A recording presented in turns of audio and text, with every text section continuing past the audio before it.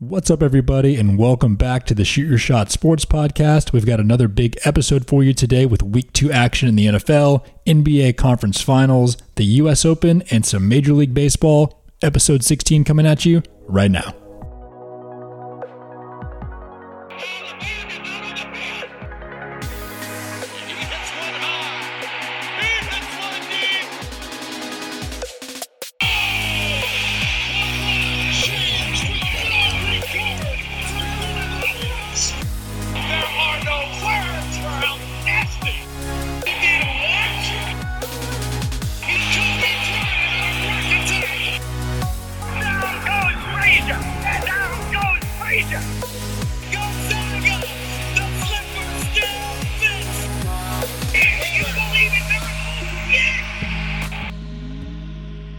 What's up, y'all, and thank you for tuning in once again. We were recording this on Sunday evening. We just finished watching the end of the U.S. Open. We got the Red Zone channel going on with all the 4 o'clock games.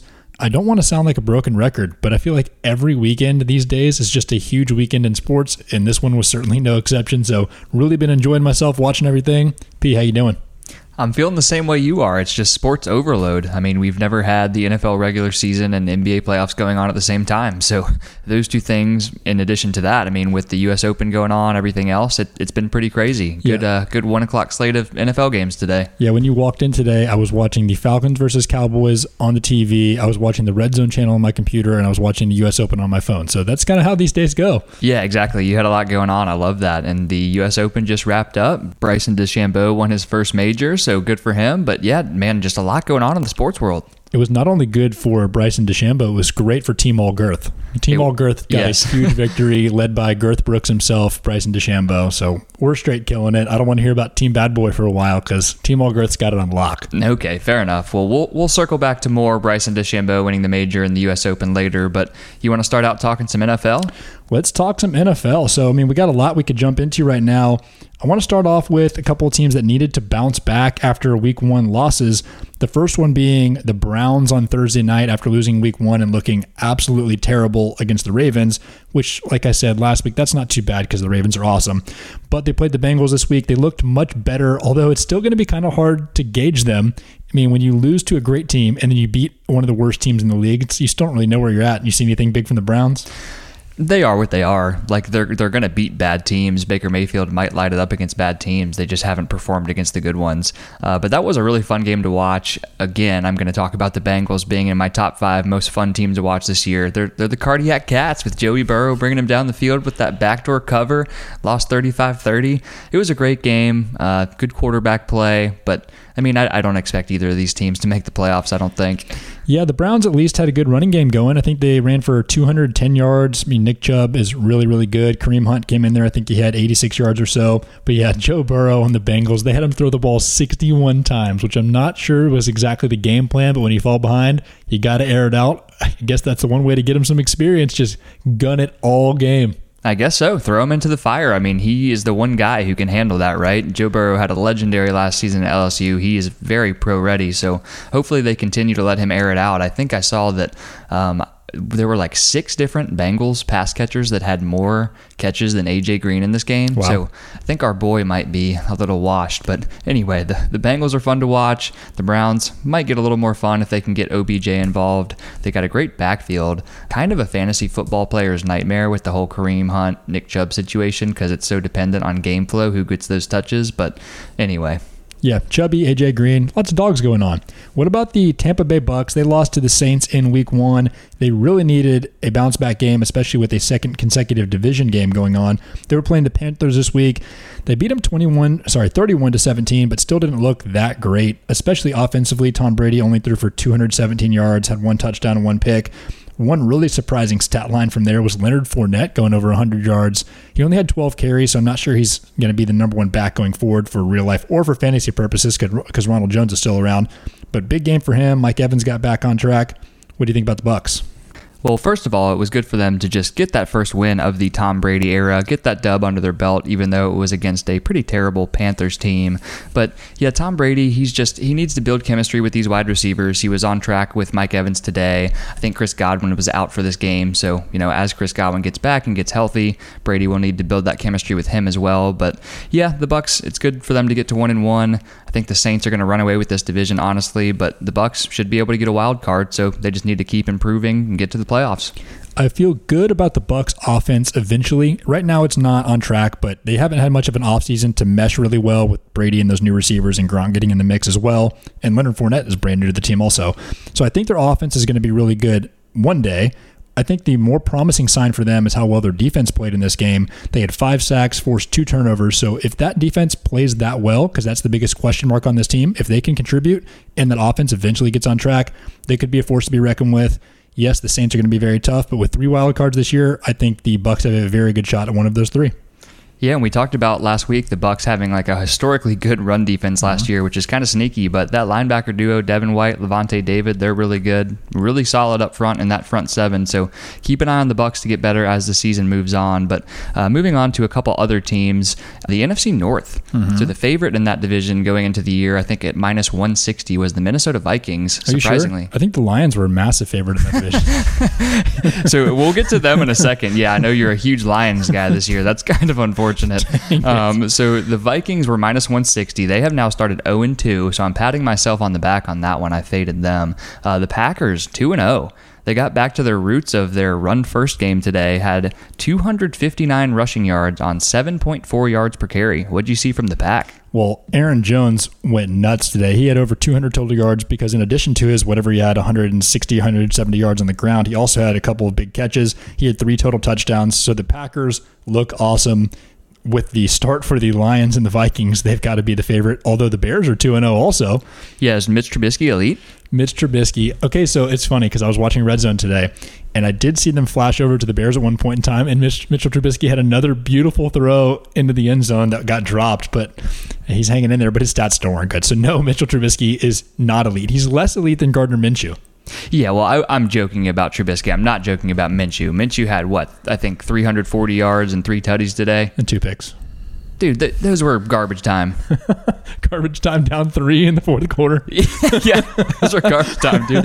Any stats that don't favor my guys, I'm going to call garbage time. So just prepare for that. Okay, fair enough. But yeah, you were talking about the Vikings too. Kirk Cousins had not garbage time, but a lot of garbage out there today. He was 11 for 26 for 113 yards and 3 picks. Do you like that? I do not like that. No, that's pretty terrible. Well, I like it great. From the standpoint that I want to look smart by fading them to make the playoffs this year. Yeah, the Vikings not off to a great start, nor are the future juggernaut Lions. I still think they're just lulling everybody to sleep and they're going to pounce in the very near future. But yeah, not a great start. Yeah, I think I'm out on the Lions pounce. I do think they could, steal a 7 seed. You got that extra playoff spot this year. I do like the Lions offense. So as Kenny Golladay comes back, hopefully they pick it up. And then one thing I want to throw in there real quick that I feel like we at least need to mention from this slate of 1 o'clock games, a lot of injuries, unfortunately. Yeah, that was a really, really big trend today, is not only just a lot of injuries, a lot of big name injuries. The 2 biggest ones being Saquon Barkley and Nick Bosa, both being carted off the field. And they haven't announced anything yet because it hasn't had enough time for images to be done. But both are suspected of possibly having ACL tears and would be out for the season. So that really sucks. But then even aside from those guys who could be out for the year, there were some other more minor injuries amongst big name players, including Christian McCaffrey leaving the game with an ankle injury, Devontae Adams leaving the game with a hamstring injury, and Drew Lock going down with, I believe, was a shoulder. So yeah, lots of big players not doing well as far as health is concerned today. Right, and who knows if that's a result of kind of the shortened offseason programs and lack of preseason games at all. I mean, they played 0 preseason games to ramp up their bodies this year, so maybe that's a result of that. And then one other injury I want to mention is the self-esteem of the New York Jets, just beat down 31-13 by the 49ers today. It was never close. Raheem Mostert for the Niners ran for an 80-yard touchdown on the first play from scrimmage for the Niners. Frank Gore, I think, got 21 carries today. Yeah, interesting stat that I just saw pop up on ESPN Stats and Info. Frank Gore today became the first player in NFL history over the age of 60 to have at least 20 carries in a game. I thought he was like 58. No, 60. He turned 60 last week. Oh, goodness. But yeah, Frank Gore, their starting running back, now that Le'Veon Bell went down, he's on IR with a hamstring injury. Their best receivers out there are Chris Hogan and Braxton Berrios. And I picked Adam Gase to get fired before week 6, before the season, because the Jets are my dumpster fire of the year. But I'm wondering, like, are they torturing Adam Gase? What's going on there? Maybe they don't like him, and this is their retribution.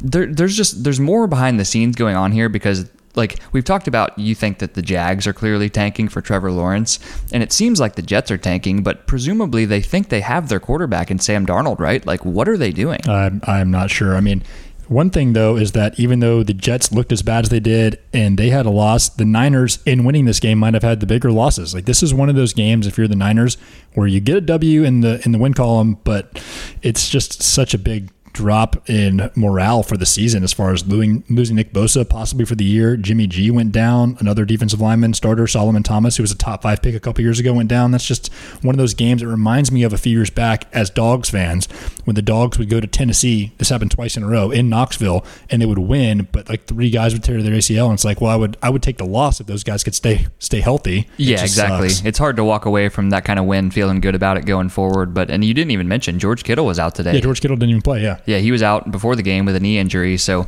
continue to monitor that. But yeah, the Niners, really good team, NFC contender, obviously coming off that Super Bowl appearance last year, but they are very banged up. And then we've got to mention the Cowboys and Falcons. We are not going to rub it in, Falcons fans, as we are Cowboys fans, but just crazy comeback in that game. Cowboys couldn't hold on to the ball at all in the first half. They fumbled 4 times in the first quarter, I believe, losing 3 of those, had a huge deficit, ended up coming back at the end. So that was kind of a crazy game, ended up 40-39. Yeah, it was a great game. Wild finish with that movie onside kick. I don't know if that's going to become a new trend. It was like out of the movie Alley Cat Strike, where he spins the bowling ball and it's just kind of this slow burn all the way down. I don't know how that happened. That's one of my favorite plays I've ever seen in a football game. That was incredible. It was pretty insane, and I don't want to pile on like you said, but I have to shout out our friend Bookie Betts. He's a big Dak Prescott hater. So, Bookie, how'd you like that performance from Dak today? 450 yards and 4 total tutties. Yeah, that hurts. Yeah, and then another 2 teams that have really impressed me through 2 weeks that are both undefeated right now. The Rams have looked really, really good on their demolition tour of the NFC East, whooping the Cowboys and then the Eagles in the first 2 weeks. They had a really balanced offensive attack today. Jared Goff had 267 yards and 3 touchdowns. They ran for almost 200 yards, led by Darrell Henderson and Malcolm Brown. Also forced 3 turnovers on defense. They're really good. Yeah, the Rams have a lot of good players. They made the Super Bowl in 2018 and then kind of fell off with the classic Super Bowl hangover last year, but they're still around. They haven't lost all that much. I mean, they still got Aaron Donald, Jalen Ramsey on that side of the ball. They got a lot of talent. And a great coach in Sean McVay. They do, and the only reason we picked them not to make the playoffs this year is just because that's a tough division. They got a tough schedule. Tough division, but starting off 2-0 against 2 teams who were supposed to be decent, in the Cowboys and Eagles. I know the injuries are kind of piling up for both of those teams, but yeah, the Rams look good. For sure. And then the other team I wanted to point out before we move on was the Buffalo Bills. They had a narrow victory today over the Dolphins, but I have said before that I think the Bills are going to go as far as Josh Allen takes them, and he threw for over 400 yards and 4 touchdowns today. If he can do that, scary team in Buffalo. They are. He had 417 and 4 touchdowns. I mean, you got to start by doing it against the bad teams. Mm-hmm. You do that first. It's practice. He did it against the Dolphins, lit them up, and then eventually he'll be able to do it against the good ones. So kind of transforming his game a little bit, and he was doing Josh Allen things. I know you showed me that replay of him scrambling. He ran over like 3 linebackers and then fumbled. Yeah. I think they recovered the ball, but it's like, Josh Allen, like you got to start protecting the ball a little bit, buddy. Yeah, even if he does crazy things like that, it's still amazing to watch. He's so much fun. I mean, I think you put Lamar Jackson number 1 for me right now as far as most fun quarterbacks to watch. I think Kyler Murray's kind of sneaking up into number 2 for me because he's really fun. And I think Josh Allen's number 3. Like those guys who use their legs but can also throw and just do unpredictable, wild things. I love that. Yeah, Josh Allen is way up there. I think he was second in the league in rushing attempts for quarterbacks last year behind Lamar. So people don't think of him quite as much of a dual threat as he is, but that's his game. He's really fun to watch. You mentioned Kyler. He's playing right now along with Lamar Jackson, and Mahomes are on. So really good 4 o'clock slate if you love quarterbacks. Deshaun Watson too. But anyway, I think that's about all we have for NFL today. You want to talk about NBA? Let's talk some NBA basketball. Let's start off with the Heat versus the Celtics. Celtics had a big Game 3 victory last night, cutting the series lead to 2-1 for the Heat. What'd you see in that game? Well, first, I'm kind of torn on who I want to win the series. I predicted the Celtics in 7 before, and it's one of those where like I don't really know who I'm pulling for until it gets deep into it, and I have to let my emotions take over as I watch. But I don't know. I mean, I think that the Celtics were the better team in Game 1, and the Heat just somehow pulled it out, and then the Heat crushed him Game 2, a little bit of an emotional letdown for Boston, and then Celtics came back strong in Game 3 with Gordon Hayward back in the lineup. He played 31 minutes. Didn't play well, but huge for their rotation. So I'm sticking with the Celtics in 7 here. Okay, yeah. I think that it's funny how sports are like that. I can go into watching a game thinking that I'm a neutral observer, but I always just, for some reason, even subconsciously, find myself rooting for one team. Yeah. All of a sudden, one team will score, and I cheer for it. I'm like, oh, I guess I'm going for them. Didn't really know it. But I'm definitely going for the Heat in this game, or in this series, I should say. The Celtics did look really, really good in Game 3. They had 4 guys with over 20 points, so that's tough to stop. Gordon Hayward didn't put up a lot of shots, really, but he looked good. He was moving really well. That could be a big addition. He's making $32 million this year for them. The fact that they are making it this far without having him since the first game of the playoffs is pretty impressive. That's very impressive, yeah. And like I said, he's just huge for their rotation. Just another 6'9" body out there. Good defender. Good on both sides of the floor. One interesting guy who is my favorite guy, you already know who I'm going for right here, is Duncan Robinson. In the last 2 games combined, I believe he's combined for 10 threes in those 2 games. But at the same time, the Celtics are going all out. Every time he's on the floor, they are giving his guy the ball, and they're going at him hard. They are playing extreme bully ball against Duncan Robinson. So we'll see how he holds up in Game 4 and then going forward in the series. I just think it's going to be a battle to the end. I think this is going 7. I do too, and I think the role players like your boy Duncan Robinson just are going to play such a huge piece in this. Like last game, Game 3, the first one that the Heat lost, their other 3 starters outside of Jimmy Butler and Bam Adebayo, so that's Goran Dragic, Jay Crowder, and Duncan Robinson, combined for 34 points. I mean, that's just not going to work. Mm-hmm. Those guys need to get to, in the 40s, up to 50 points, support Jimmy and Adebayo as they play well. And yeah, they just need, 5 or 6 guys getting into double figures, spread the ball around, and that's how they're going to beat this Celtics team. One thing to keep an eye on is Jimmy Butler was sitting on the bench a little bit towards the end of the game. I'm not exactly sure. I've seen an update as to what's going on there, but that's something to keep an eye on going forward. Bam Adebayo had an incredible game. I think he had 27 and 16. Like, that guy's awesome. He did. He just continues to get better, and not year over year. I mean, he's only a sophomore this year, I think, but just game over game, like you just see improvements in the way he's playing. And you mentioned Jimmy sitting at the end of the game. I think he was just a little sad. Was he just sad? He was sitting in a close game at the very end because he was sad? Jimmy butt hurt. Right. And I have a question for you just because I'm curious about this. I had a friend text me yesterday saying that Tyler Hero is like the next Kyle Korver. But I was like mentioning to him, he's such a good passer and rebounder, and he can slash a little bit too. I was wondering what kind of comp that you would possibly have for the future of Tyler Hero. Say, I mean, he's 20 years old right now. In 4 or 5 years, who do you think Tyler Hero compares to? Like, what kind of player do you think he's going to be? That's an interesting question. I'm going to have to think about it for a minute, and I'm really curious because I feel like you wouldn't ask unless you had someone in mind. Well, I've actually heard this comp on sports talk shows recently, the Devin Booker comp. And I was shocked by it at first. And then when I looked at it, I was like, that actually might be kind of good. I mean, Devin Booker came into the league as a guy who's known for his shooting first, but he's become more of a playmaker, and he is a sneaky contributor in rebounds and assists. He averaged 6.5 assists and 4 rebounds this year. That's not great, but that's solid. 6.5 assists is really good. And Tyler Hero in this series especially has been a really good facilitator and a really good rebounder, especially when he's on the back line of that 2-3 zone that they've been running. I think that's kind of a cool comparison, even though he might not necessarily get to that all-star. He could be an all-star, but not that like crazy top 10, top 5 scorer in the NBA like Devin Booker. He could be that type of player. I can see that. I mean, he's really good. I like him on both ends. I don't know if he's going to be the kind of guy that can score 70 in a game like Devin Booker. Yeah. But, he's dating an Instagram model, so that's kind of similar to Devin Booker in that sense with Kendall Jenner, right? I guess so. He also keeps that fade super tight.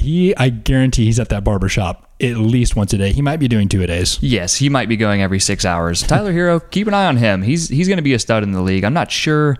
I mean, what's the knock on Devin Booker? He's not great defensively, is he? He's not bad. I'm not sure there's too much of a knock on Devin Booker. He's a good player. I mean, how old is he? He just plays for the Suns.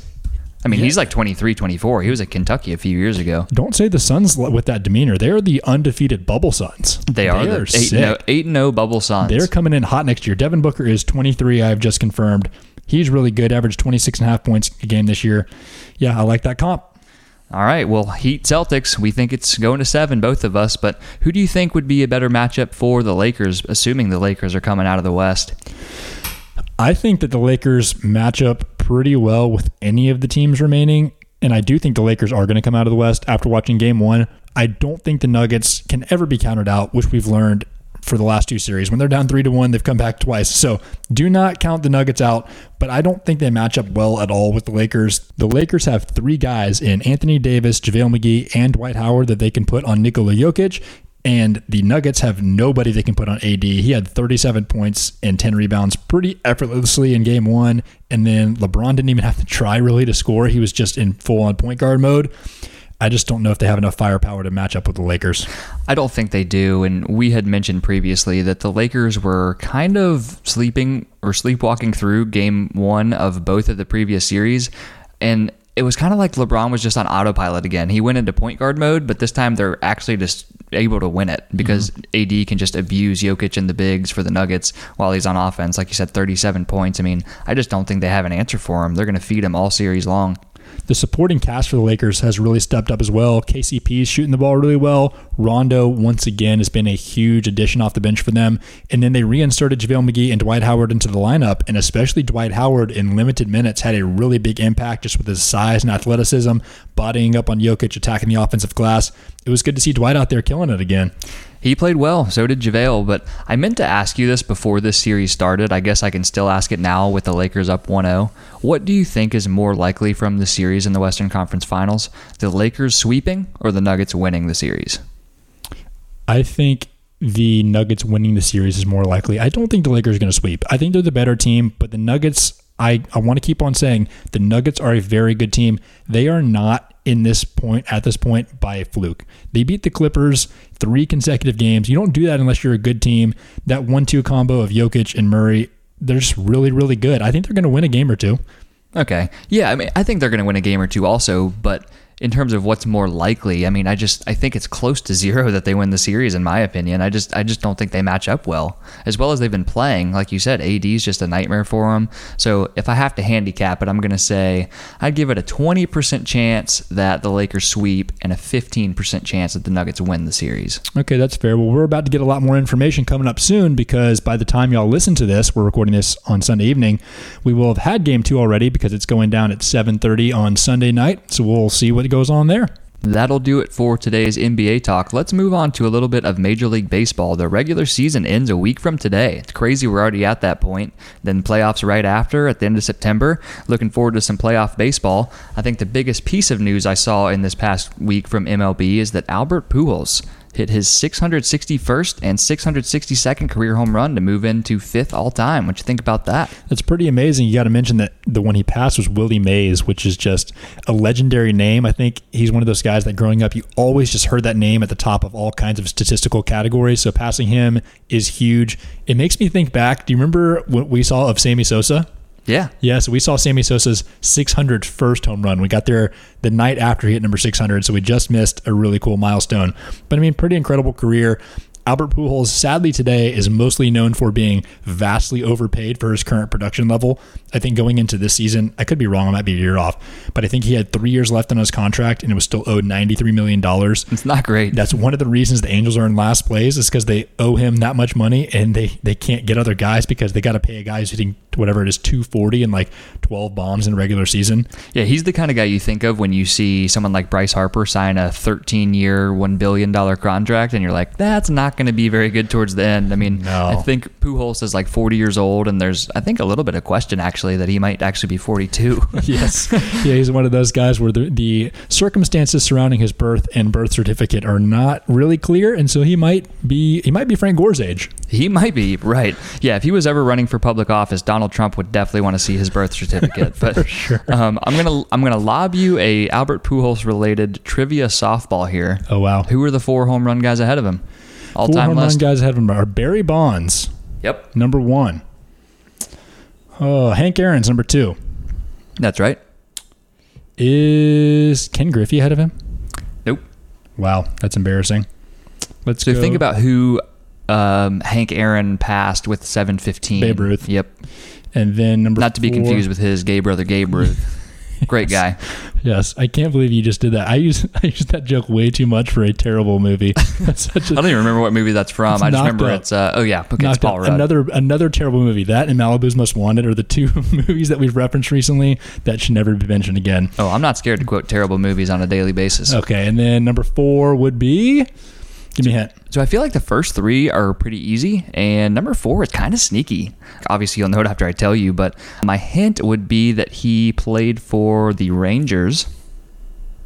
Okay. Recently? Somewhat recently, and the Mariners. A-Rod. Yep. Wow, okay. A-Rod hit 696 bombs. I feel like people kind of discount him because he's just a clear steroid guy, but everyone still respects Barry Bonds being number 1 all time with 762. So do they? I mean, I get, like, he's still on the record books. He's still on the record books. Yeah, that's one of the weird things about baseball just forever is every time you're going to look at these record books, you got to go through and weed out who the guys are that were knowingly on steroids, and is that legitimate or not? It's just going to be how it is forever. Yeah, I guess so. You got Big Head Barry at number 1, Hank Aaron number 2, Babe Ruth doing it on beer and hot dogs at 3, and steroids A-Rod at 4, dating Jennifer Lopez and stuff. Yeah, for real though. Well, now that you hit me with a trivia question, I'm going to come right back at you with a trivia question. Oh boy. Okay, so the background on this is that coming into today, 2 of the favorites for American League and National League MVP right now are Nelson Cruz in the American League and Fernando Tatis Jr. in the National League. And if they both won, they would be both the oldest and youngest MVPs in Major League Baseball history, which would be really, really cool if that happened in the same year. Can you tell me the previous, if they win, or the current, I guess, oldest and youngest MVPs in Major League Baseball history? Wow. No. Okay. Is the short answer. So I'll give you a hint. The oldest is a guy that we just mentioned in that home run list. Really? Yes. Okay, you're talking about like the guys that do it in the same year, or just the oldest ever do it and the youngest ever? The oldest ever and youngest ever. Did A-Rod win MVP old? Nope, it was Barry Bonds. He was 40 years old in 2004 when he won the National League MVP.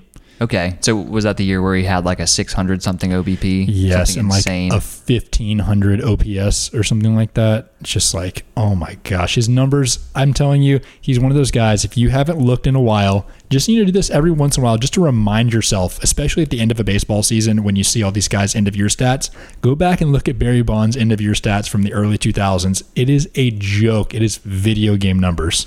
Yeah, Bonds was a movie in the late 90s, early 2000s, but youngest MVP ever, I mean, Mike Trout's got to be close. Yeah, this is a really hard one, so I'm just going to give it to you. It's from 1970. It's a guy you've heard of, but you wouldn't just guess it off the top of your head. Johnny Bench was 22 years old, just over 22 years old, 26 days plus 22 years in 1970 when he won the National League MVP. So if Fernando Tatis Jr. won this year, he'd be 21 and would therefore take over as the youngest MVP ever. Well, that's pretty awesome. Fernando Tatis is the man. I hope he wins it. So Johnny Bench, wouldn't have guessed him. Trout had to be close, but thanks for the trivia. There you go. Yeah, Fernando Tatis is not only one of the best players in baseball, he's one of the more exciting guys to watch. He's just so good. I wanted to also talk about a couple of stories out of Chicago with baseball. I think the good thing about what's going on right now is that there's so many sports that it's just a great time to watch, and every weekend you're overloaded. But the bad part is that there are some really good stories that get buried because there's other things going on. I think the Chicago White Sox are just an incredible story of a comeback this year. Last season, they finished 17 games under 500. They were 28 and a half games back of first place, and right now they are winning the AL Central and are almost assuredly going to win that division. Like, just a really cool story for the White Sox. They are a really cool story. We talked about them as a team to watch with a ton of young talent that could develop and get really good this year, and they have. They're a lot of fun to watch. So, yeah, there are a few teams in the American League, the Oakland A's that I'm really excited to watch in the playoffs too. The Minnesota Twins kind of getting up there. The AL's loaded. AL is loaded. And then over on Chicago's other side in the National League, I was just looking at box scores the other day, and because I'm not playing fantasy baseball this year, and because there's so many other sports going on, and I haven't dug super deep into a ton of baseball stats this year, I was absolutely shocked at the stats from some of the Chicago Cubs lineup. Have you seen them? All I know is that I have Chris Bryant in fantasy baseball, and he's absolutely terrible. But no, which ones are you talking about? Okay, so I want to preface this by saying the Cubs are doing really, really well this year. They are, I think, have a 4.5 game lead in the NL Central. They're going to win that division. They're well over 500. but have you seen what their top name players are doing? So batting average wise, Javi Baez is hitting 209. They've got Anthony Rizzo hitting 211, Kyle Schwarber hitting 192, and Chris Bryant hitting 195. How are they winning? That is pretty abysmal. I did not know they were all doing that poorly outside of Chris Bryant. The reason I guess that they're winning is their pitching. I mean, I know Yu Darvish has been absolutely lights out, and then I think that Kyle Kendricks has been really good too. Mm-hmm.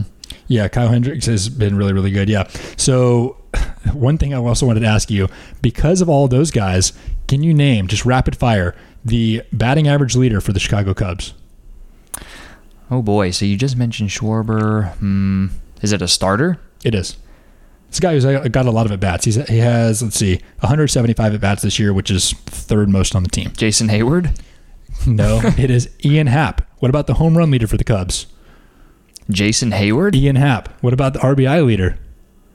Ian Happ. Okay, if you said Jason Hayward, I was going to kill you. OBP leader Ian Happ hits Ian Happ. I mean, that guy's killing it. He's one of the reasons that they're doing really well despite all their star players and big names not doing well. So, I mean, that's what you got to do. You got to have some guys break out, and he seems to be a breakout player that I haven't really heard much about this year. Did you know that he's a podcaster? Is he? Ian Happ's got his own podcast. It's called The Compound. Maybe we'll lead the Cubs in stats one day. That would be sick. Be super cool. I also want you to go back and listen to that little MLB preview we did in our, I think, first ever episode. I did say Ian Happ could be a really good player. No, you didn't. Yes, I did. Okay, I'll check it out. Check the tape. All right. And then lastly, just want to talk about the U.S. Open. Bryson DeChambeau, despite coming into Sunday behind, he was in second place behind Matthew Wolff, just absolutely went nuts today. He was the only player to play at all today who finished under par for today and for the tournament. He was 3 under today, 6 under for the tournament. What'd you see out of Bryson DeChambeau? Well, he absolutely dominated the field. I think he won by 6 strokes. And then, it's hard to say he dominated the course, but he did well, and he did better than people were expecting, anyone to do. But he did, I think we saw the stat that he hit the fewest fairways of any U.S. Open champion ever. He hit 23 of 56 fairways, but the way you overcome that is just by absolutely bombing it and still giving yourself incredible angles and really short approach shots so that you can kind of stick it and have birdie putts on the green. So, yeah, DeChambeau, he's changing the game. He is changing the game. Yeah, that's the thing, is that all of the fairways were so hard to hit. If you're going to miss the fairway, if you miss it 350 yards versus 310 yards, you got a big advantage. But yeah, I'm very interested to see if this changes the circumstances surrounding golf in any way. I really, truly wonder if other guys are going to follow in his footsteps, try to bulk up, try to gain weight, change their loft of their clubs, and just try to bomb away. I mean, it could very much happen. We talk about how the NFL's a copycat league. People tend to mimic success, and people might want to do this. Is golf going to become a meathead sport? I think it would be hilarious if next year at the U.S. Open we had a bunch of dudes weighing 250 just absolutely nailing the ball. That'd be so much fun. Yeah, golf as a meathead sport would be absolutely fantastic TV. But yeah, Bryson, I mean, he finally validated all of what he's done and this whole body transformation, his style of play change with this victory. So getting his first major, that's absolutely huge. And we'll, like you said, have to see if all these guys come back juiced out of their minds next year. Yeah, for sure. People hate on Bryson DeChambeau a lot, and I'm not so into the golf game that I fully understand it. I think that people don't necessarily like him breaking off of the standards and the norm that's been going on for so long, but I give him respect. A win's a win. Got to take that all day. Yeah, I don't dislike Bryson. I mean, after watching his little virtual interview that he did after winning the U.S. Open with his parents and his brother, I mean, that was actually pretty heartwarming. Yeah, it made him... Very heartwarming moment. Yeah, it's made him seem like a more likable guy, but I think it's just the Puma hat, dude. Like, that stupid hat is just what everyone hates. That's the one thing. If he would just wear a normal hat, I think he could take over the world. He might. He's the scientist. But yeah, I also think part of the reason people don't like him is he came after Brooks. You can't come after El Capitan of Team All Bad Boy and expect people not to clap back. That's why you don't like him. That's why everyone doesn't like him. Oh my God. You think there's just worldwide fans of Team All Bad Boy? No, but fans of Brooks. People love Brooks. Okay, the ladies love Brooks. I thought you were saying seen his arms? Have you seen Bryson's arms? Yeah, but he's not a hot guy. Yeah, that's true. Okay. I thought you were trying to tell me that the hundreds of millions of people that listen to this podcast all around the world supported your Team All Bad Boy and were therefore rallying against Bryson DeChambeau. I'm not saying that. I'm just saying they support Brooks. But anyway, we'll keep an eye on what Brooks and DeChambeau do in this golf season and in following years to see if people get more jacked and start bombing the ball down the fairway. But before we wrap up, I have to at least mention that we are now in the Stanley Cup playoffs. The Dallas Stars are Dallas Stars. We are huge fans. Went to a game last year. Don't question our fanhood. We did go to a Stars game last year. It was sick. It was sick. Yeah, we don't really pay much attention to hockey, but if our squad's in the Stanley Cup Finals, we're going to watch it. They're up 1-0 against the Tampa Bay Lightning. Let's go, Stars. Let's go. And then I guess if we're talking about other obscure sports that we don't normally talk about, UFC happened last night. I got to shout out my boy, Khamzat Chimaev. Yeah, I took the Shark to beat him. The odds were good, plus 400, and he got knocked out in 16 seconds? Yes, 16 seconds. Better than 15? It is slightly better than 15 seconds. It wasn't just that. It was that quick. It was the fashion in which it happened. They kind of circled around each other for 15 seconds, and then the first shot that was thrown was just a right hand down the middle. The Shark Dog got wet noodled, went straight to the ground, walk-off KO.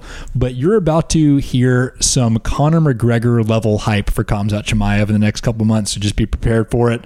You heard it here first. Khamzat Chimaev, absolute monster. Yeah, keep an eye on Khamzat. He seems like a really fun guy to watch. And then I want to talk about your boy Colby Covington, who you told me was a huge troll and always had Donald Trump Jr. sitting at the ringside of his fights. I saw an interview of him. It was actually my first exposure to the guy. Was it his post-fight interview? Yeah. Oh, yeah. When he was calling out some people's politics and everybody, and he was supporting first responders and all that, and he called LeBron a spineless coward. That's what he does. So this guy is going after people. I don't know how much of it is legitimate, how much of it is him like trying to make a name for himself and kind of get in the media, but that guy is a big troll, like you said. He tries to just piss everybody off. Do you see or did you hear the song he comes out to?